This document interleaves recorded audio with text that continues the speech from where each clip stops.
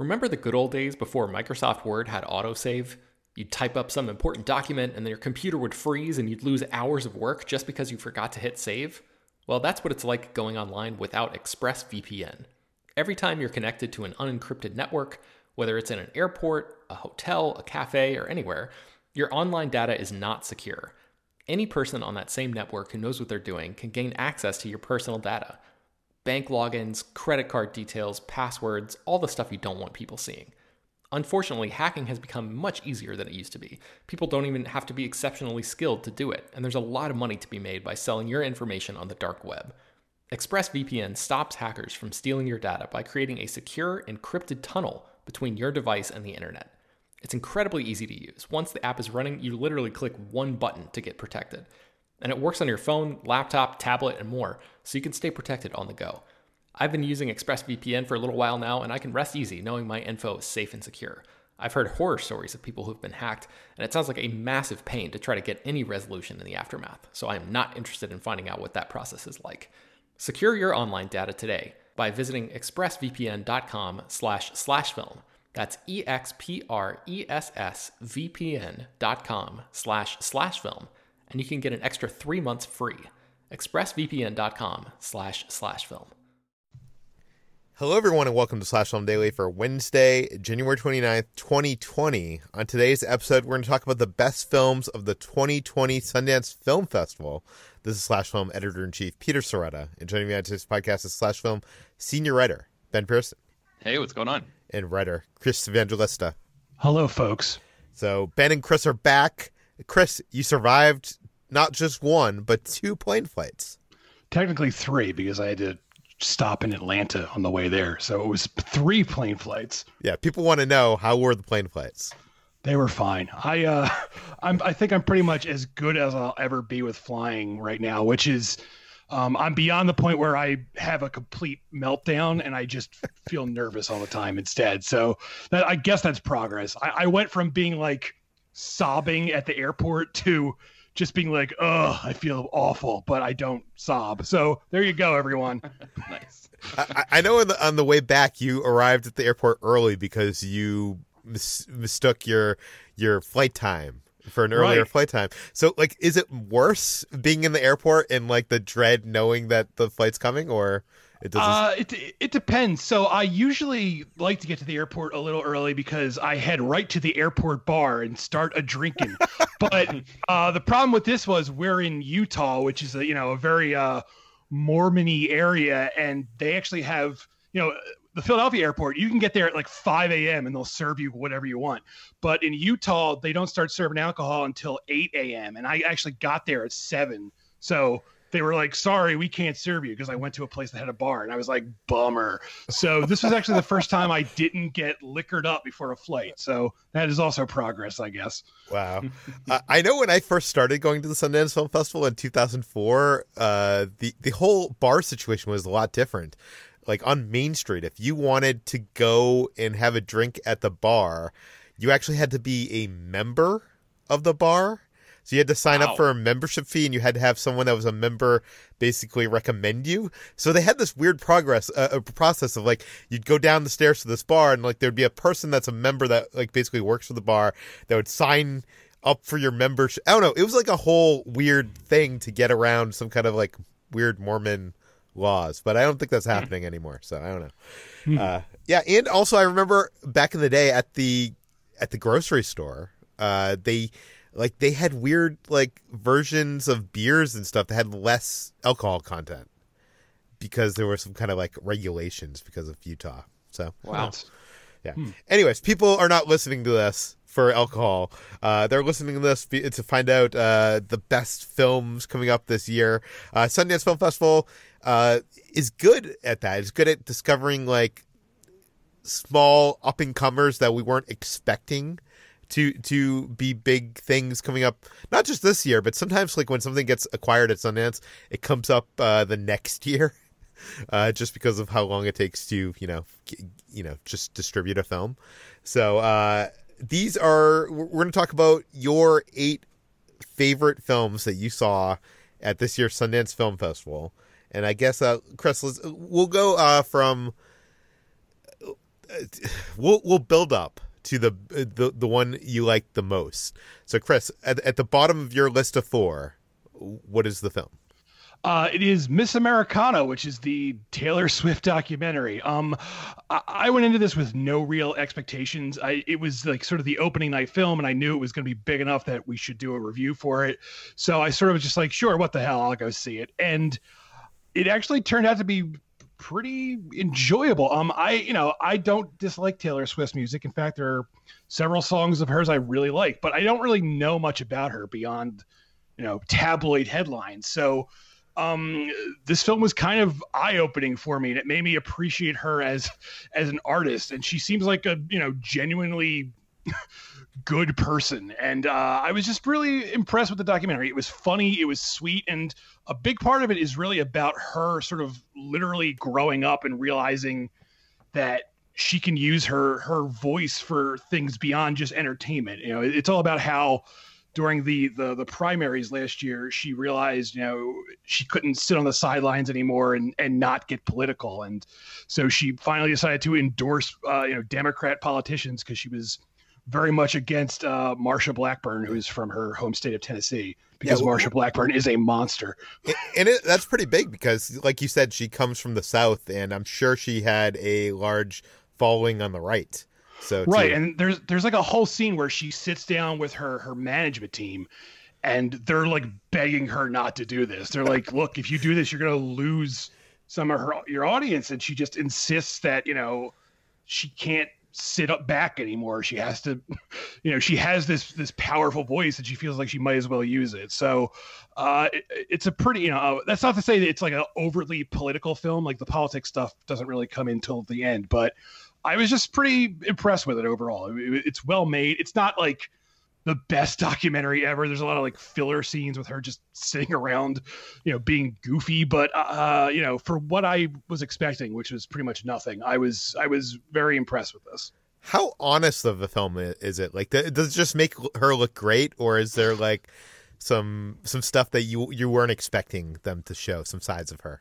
I grappled with this a little bit. I said it in my review too, that like any film like this where you can tell she had, some sort of input into it, you have to question how honest it is and how much she allowed to be shown or not. I won't say it shows anything negative about her, but it does present her as very human and very, down to earth. And she talks about her eating disorder, which she really hasn't ever talked about before until this documentary.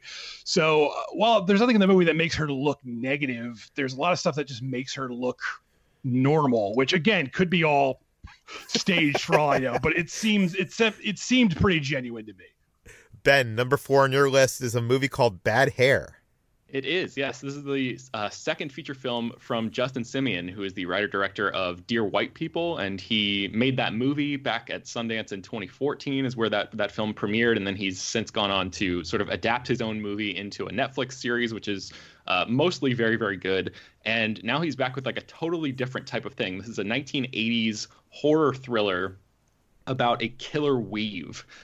So this sort of like up-and-coming assistant at like an MTV style network in Los Angeles in 1989 is basically forced to get a weave at this place because she is ambitious and wants to move up in this company, and her sort of image obsessed boss is basically saying you have to change your hairstyle in order to climb the ladder at this company. And the weave is like cursed or something. There's like some sort of a mystical element going on here, and the weave actually has a taste for blood and a desire to kill people. So it's a really it's not a full-blown horror movie. It's more, I would say it's like more campy than full-on scary. But it's a movie that has a lot on its mind. It reminded me a little bit of Get Out, not only because it comes from, an up-and-coming black filmmaker, but also because both of those are movies that are about forces which are trying to appropriate black culture and like actually literally take over black bodies for nefarious purposes.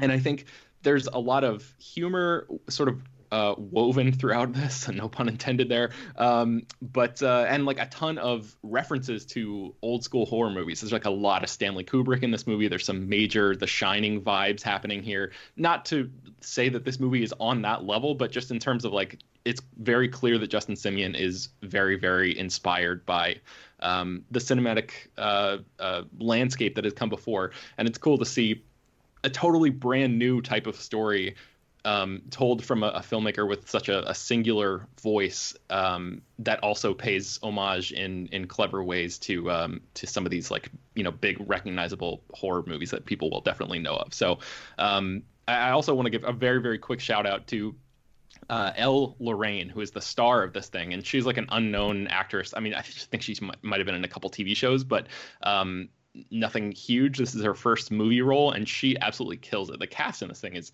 pretty impressive, but she is like the center of the movie. The whole thing is riding on her, and much in the same way that Justin Simien sort of launched Tessa Thompson to stardom back in 2014, I would not be surprised to see Elle Lorraine sort of get that same level of acclaim after her work here. So hopefully this will serve as sort of a launch pad for her. But yeah, I had a lot of fun with Bad Hair.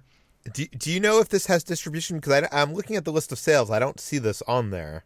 I have not heard that it's been picked up yet. So I would not be surprised to see, you know, like an A24 type pick this up, because it definitely has that kind of vibe to it to me. But yeah, like I said, it's very much like a vision from a singular filmmaker. It's like only Justin Simien could have made this movie, and I really liked that aspect of it too. Very cool, and very, very good for Justin, because I remember back in the day where we'd go to like these Paramount press screenings, and he'd be the guy like signing us in. Because he used to work as a publicist, and now his career is like taking off completely. Okay, Chris, what is your number 3 movie? Horse Girl? Horse Girl. This is a Netflix movie starring Alison Brie. And this really caught me by surprise, because I wasn't really sure what to expect. The trailer was a bit odd, and I was sort of just like, I don't know what this is. So it starts off seeming like a really quirky rom-com where Alison Brie plays this very shy young woman who works at like a craft store, and she doesn't really have any friends. And one night it's her birthday, so her roommate sort of like drags her into having fun and sort of sets her up on a date.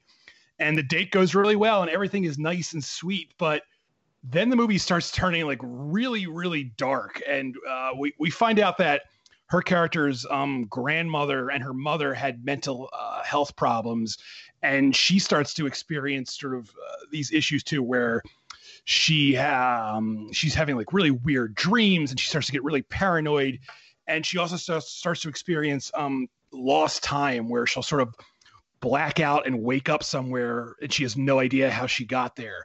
And she starts to suspect a bunch of things. I kind of don't want to give it away, because the less you know, the more interesting the movie is. But it was very fascinating to me how this movie starts off very, very light and funny and almost goofy, and then it gets very disturbing and dark, and it sort of ends up in this middle ground where it has amusing things in it, but it's surprisingly unsettling. And I was not expecting it to turn out the way it did. And Alison Brie is great in this. I mean, I like her in general as an actress, but I think this might be like her best performance, because she has a lot to juggle here. She has to be both, you know, funny and also playing a character who's sort of losing her mind. So this will be on Netflix very soon, I think in February. So it's worth checking out when it arrives there. Yeah, and this comes from Jeff Biena. Is that how you pronounce it? I believe so, yeah. And he wrote I Heart Huckabees back in 2004, and he made his feature directorial debut with a movie called Joshy, which I think I saw at Sundance a few years ago.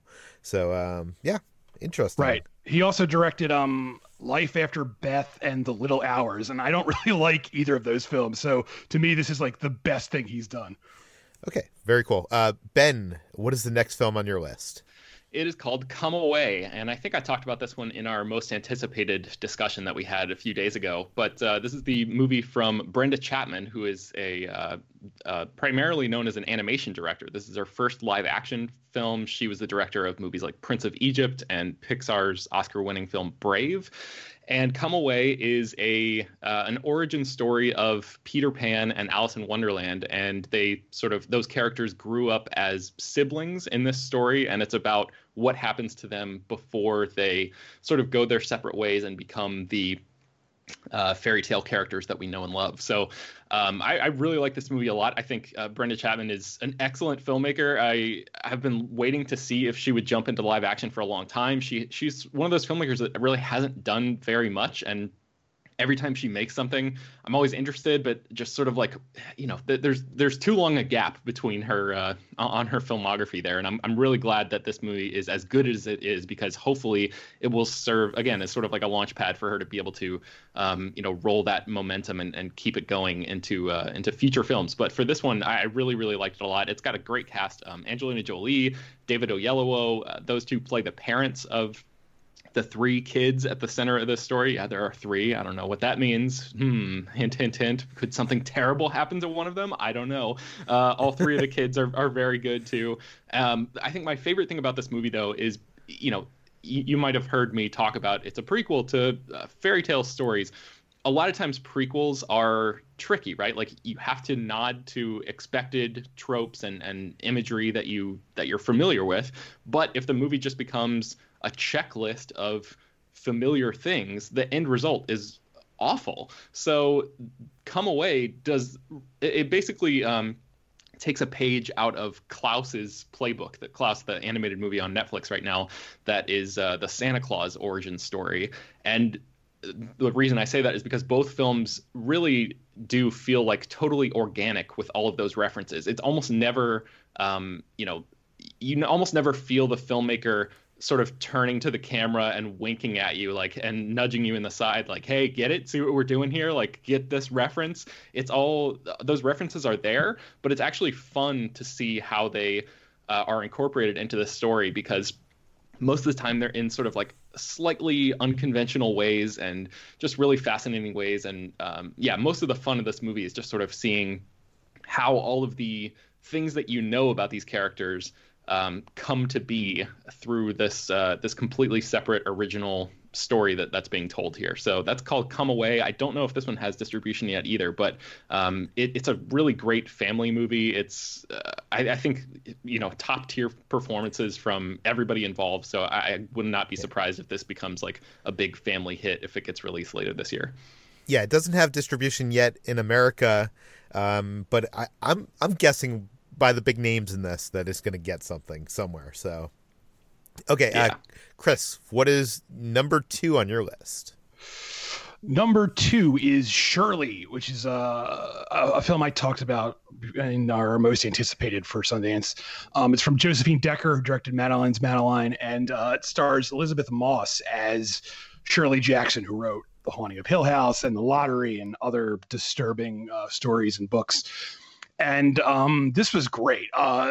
It's not a biopic because it's a fictional story. It didn't actually happen, but it draws on, events from Shirley Jackson's real life. And the story is about this young couple who move into the house that Shirley Jackson lives in with her husband, played by Michael Stuhlbarg, who is a college professor. And they find out right away that the Shirley Jackson and her husband had this very unconventional relationship, and Shirley Jackson is not, for lack of a better word, a normal person, in that she's prone to sort of like fits of rage and bouts of depression, and she has times where she can't get out of bed, and she has other times where she just lashes out at people. And she's a very difficult person to live with, basically. And the young woman in the couple sort of is like terrified of her at first, but then they sort of start to form a bond. And meanwhile, in the meantime, Shirley Jackson is writing this novel inspired by a true story about a student from her husband's college that disappeared, and she's sort of like investigating this disappearance. And I feel like if a quote unquote normal director had made this, it would have been sort of like a stuffy biopic. But Josephine Decker does all this really interesting, weird stuff where the camera sort of never sits still, and there's all these very strange sound effects that shouldn't be there. Like there's sounds of like trains running by and insects and stuff that, even when they're like in houses, they're there's no reason to be hearing these sounds. And that also could have backfired, but it works very well because it sort of puts us into Shirley Jackson's fragmented headspace. And Elizabeth Moss is so good, which is like nothing new at this point. Everyone knows she's a great actress, and somehow she's found a way to always play difficult, troubled women and always give a different performance. Like, she's played several female characters who have sort of fractured mental states, and she never does it the same way, no matter how many times she plays that character. And she's so good here. And I don't know how this is going to play with like a wide audience because it's such a strange movie, but I loved it.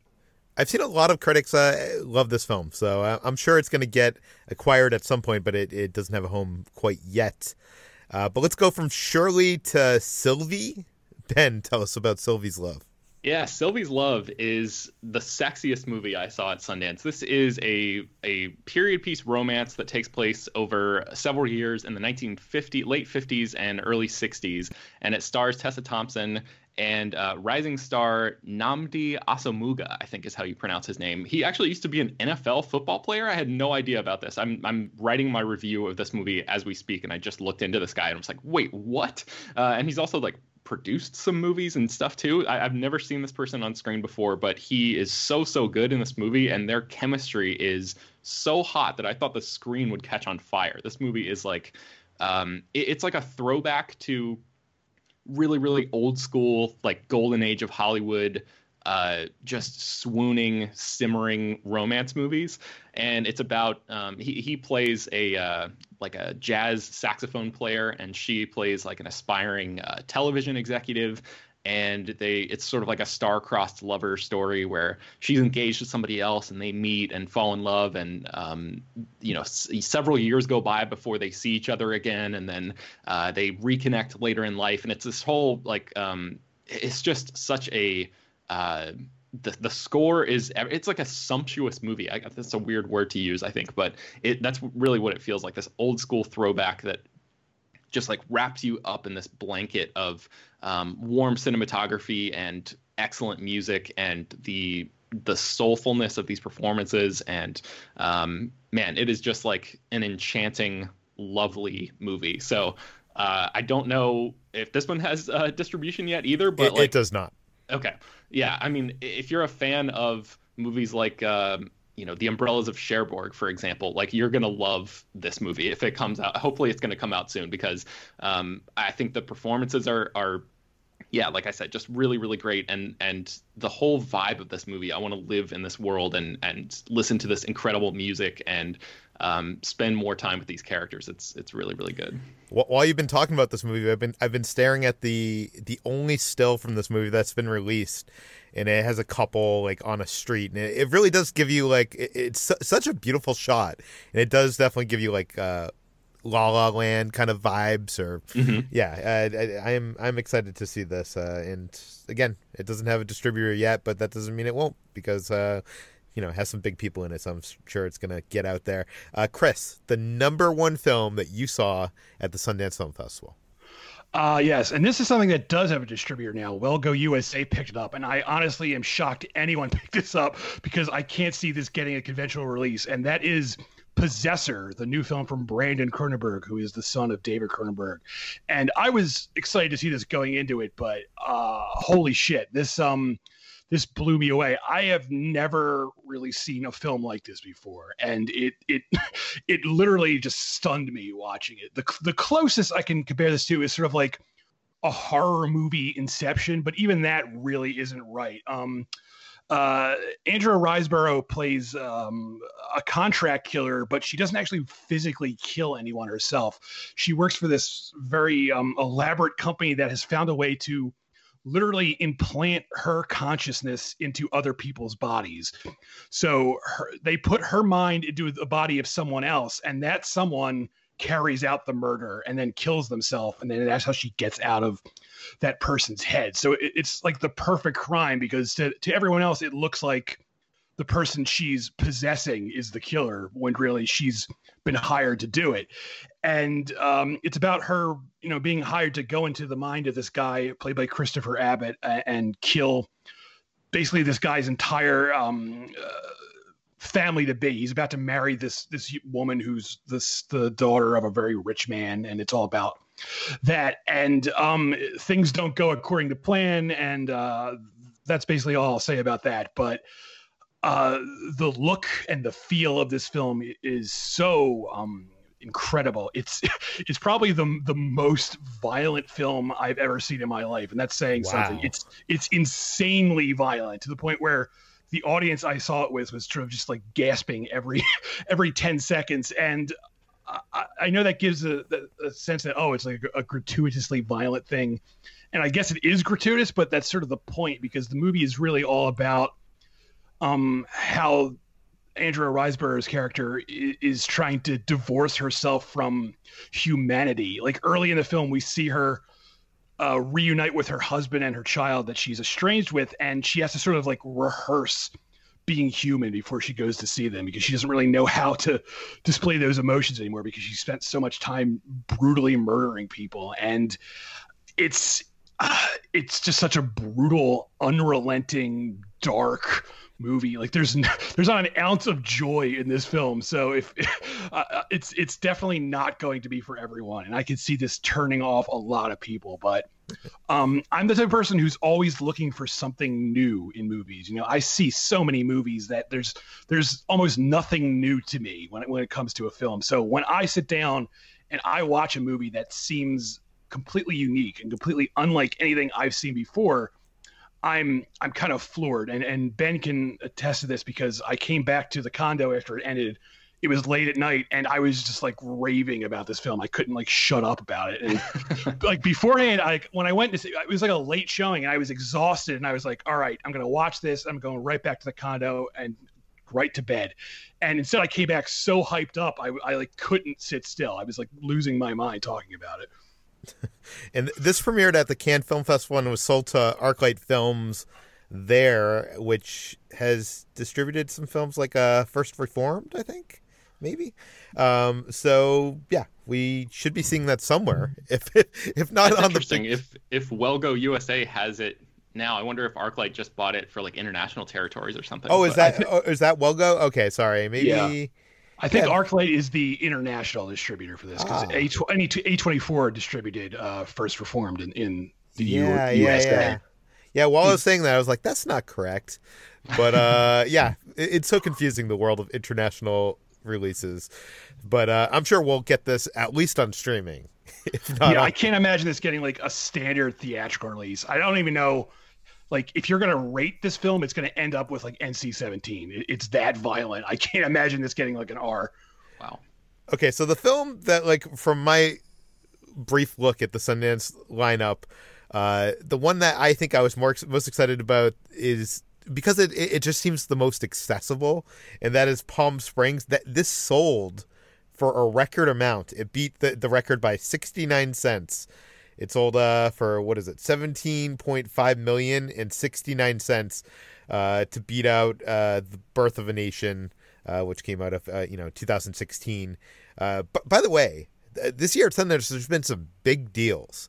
Like there was a documentary that was sold for $12 million. Wow. Of course, it was sold for $12 million to Apple, who has FU money to throw around. But and it was a film called Boys State. Neither of you saw that, Boys State? Mm-mm. No. So that sold for $12 million to Apple and A24. So that'll be coming at least to Apple TV, if not to theaters.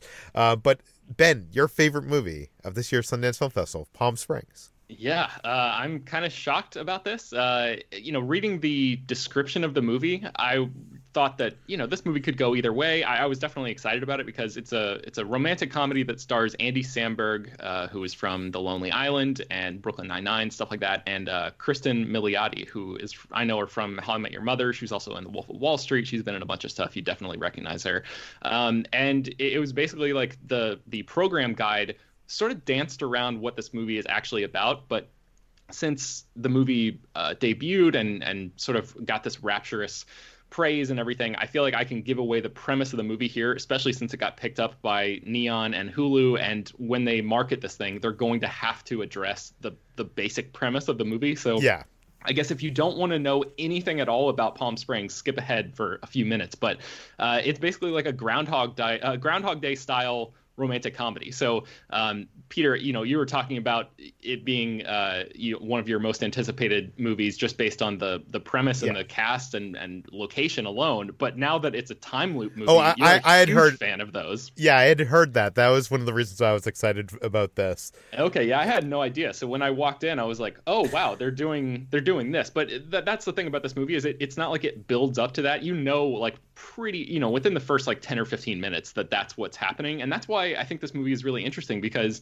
it takes a lot of the the sort of like well-worn elements of that genre, and it tweaks them a little bit. Like by most of these movies, it's like you have to get through the whole movie before you see characters who have like completely mastered their surroundings, like Bill Murray at the end of Groundhog Day when he's doing all that ridiculous stuff with like the chainsaw ice carving and all of that, or like Tom Cruise, like at the end of Edge of Tomorrow where he knows every single step to take on the battlefield and all of that. This movie sort of opens with that, where Andy Samberg's character has been hooked into this time loop for a long, long time, and he has already mastered his entire environment, and he is just under the impression that nothing matters because he can't escape.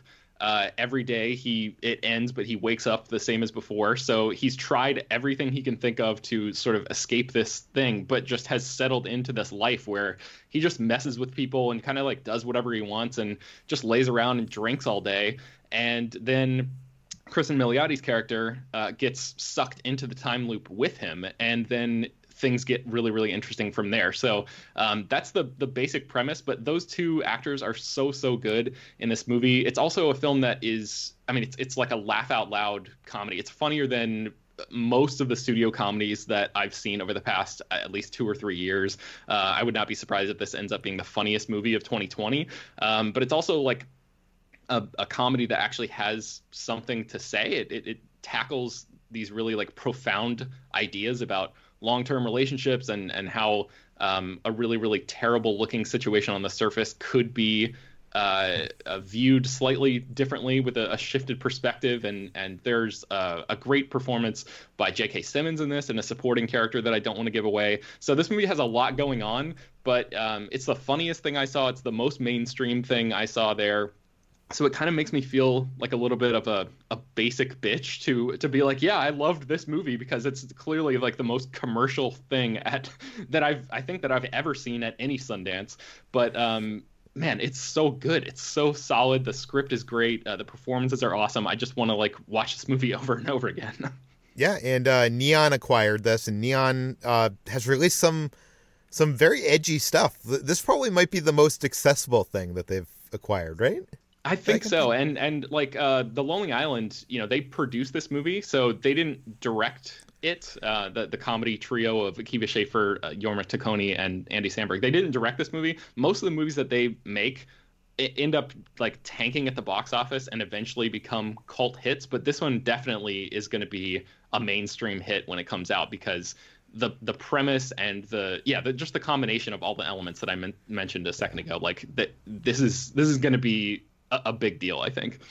I will say this. There's oftentimes like that big buzz out of Sundance and it makes a big deal. Like there was this movie probably like 10 years ago now called Hamlet 2, which I think sold for $10 million. It was like it was the biggest deal at the time at Sundance, and no one's seen it. So you never know. You never know. But it does sound like it has all the ingredients to hit the mainstream public. I was wondering, did you guys hear about any other buzzed about films at the Sundance Film Festival? Because Sundance is notorious of, you're going in between screenings, you're on these shuttle buses, you overhear people talking, and then you end up having to change your entire schedule of plans because you hear about this great film you never heard of.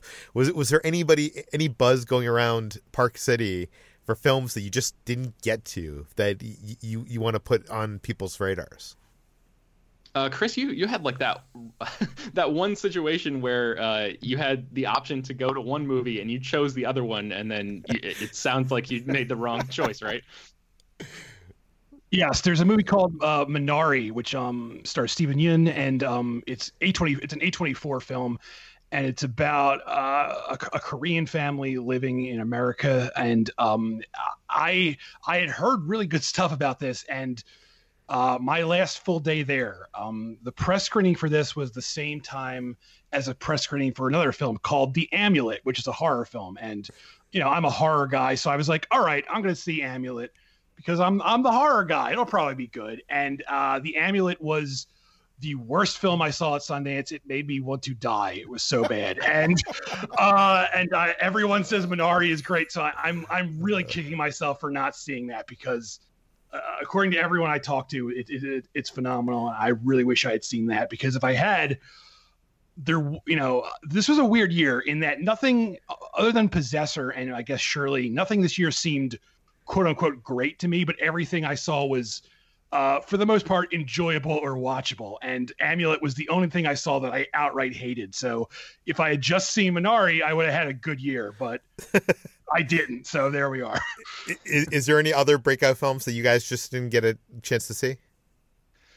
I'm trying to think. It's that, weird. That kind of year. This felt like a very muted year. I mean, for all but this is my second year, but last year felt bigger than this year. And this year felt kind of muted. And I don't know, that might just be, I just didn't see the right things or what, but that was my experience. Ben?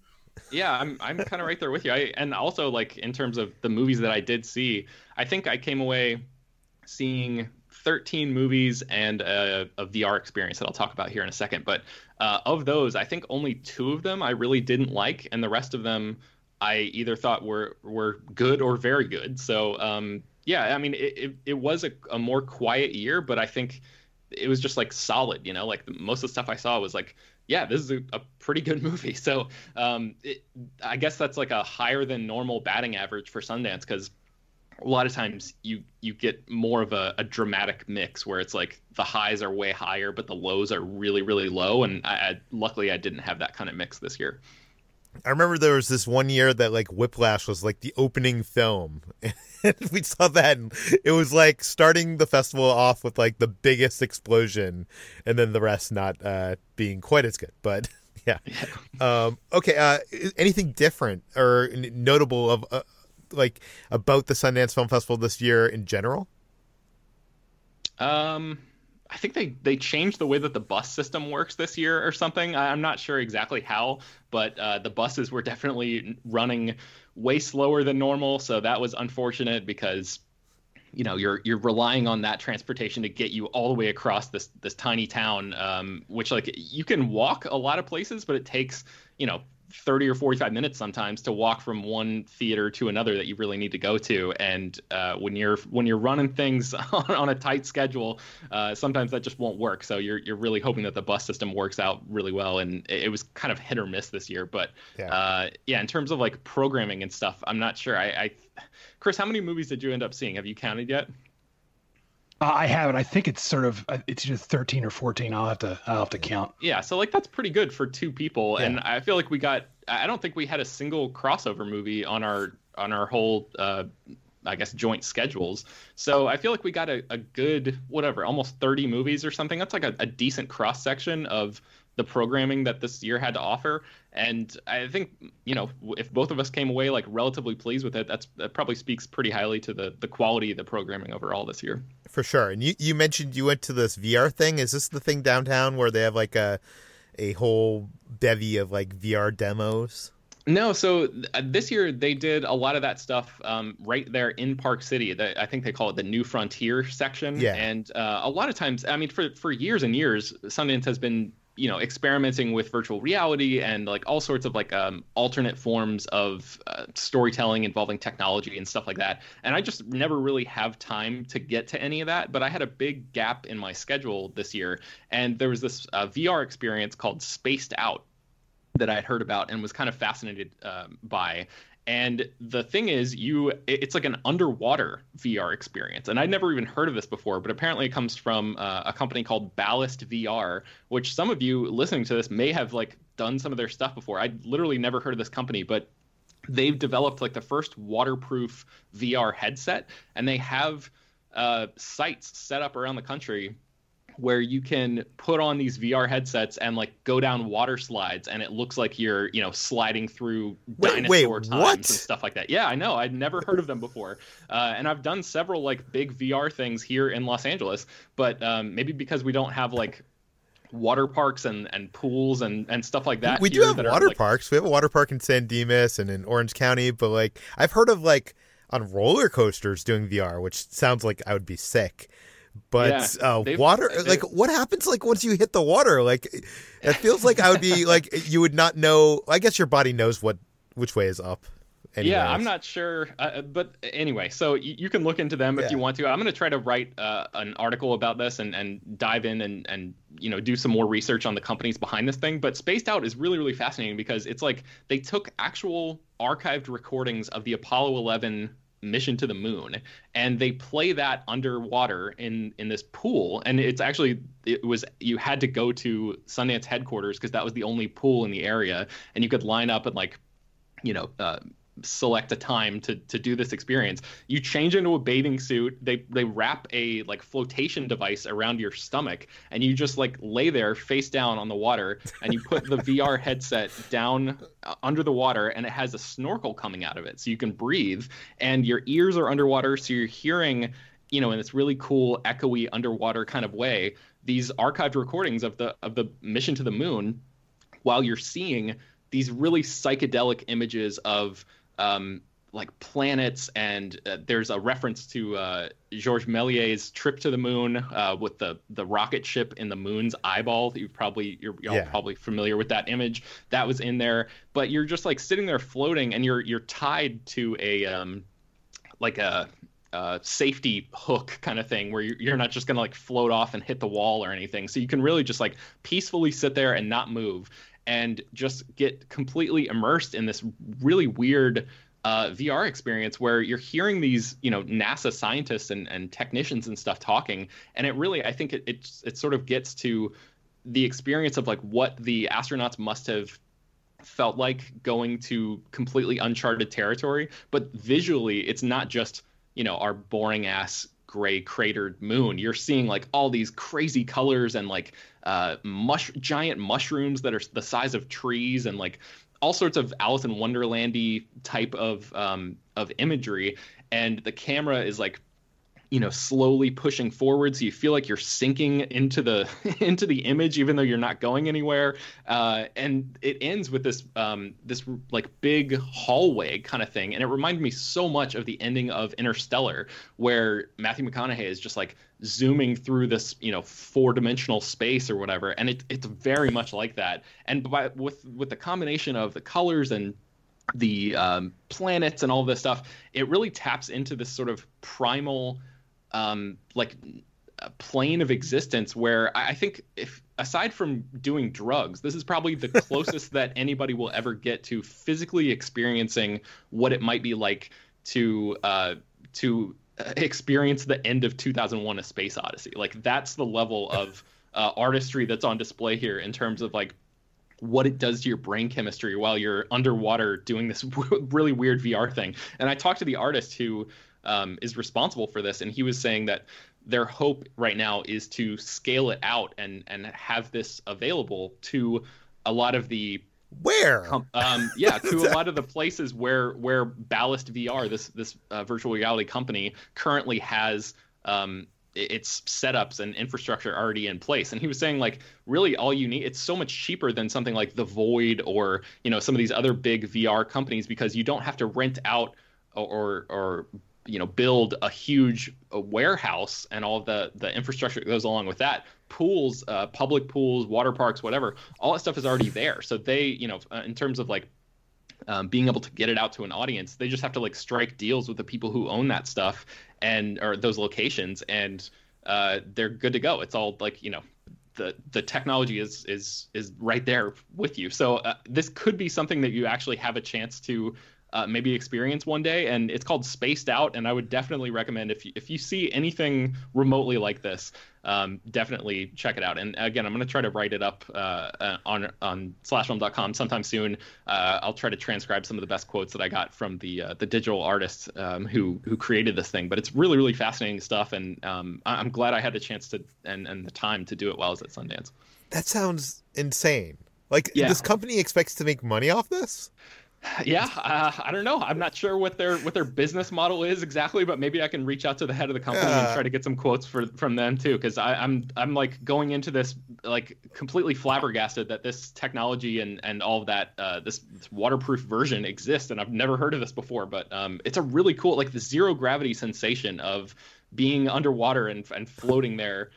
Really added to the whole experience. So I thought it was really, really cool. Like, on one hand, I really want to experience this. On another, I just feel like there's not going to be any place I can experience this at.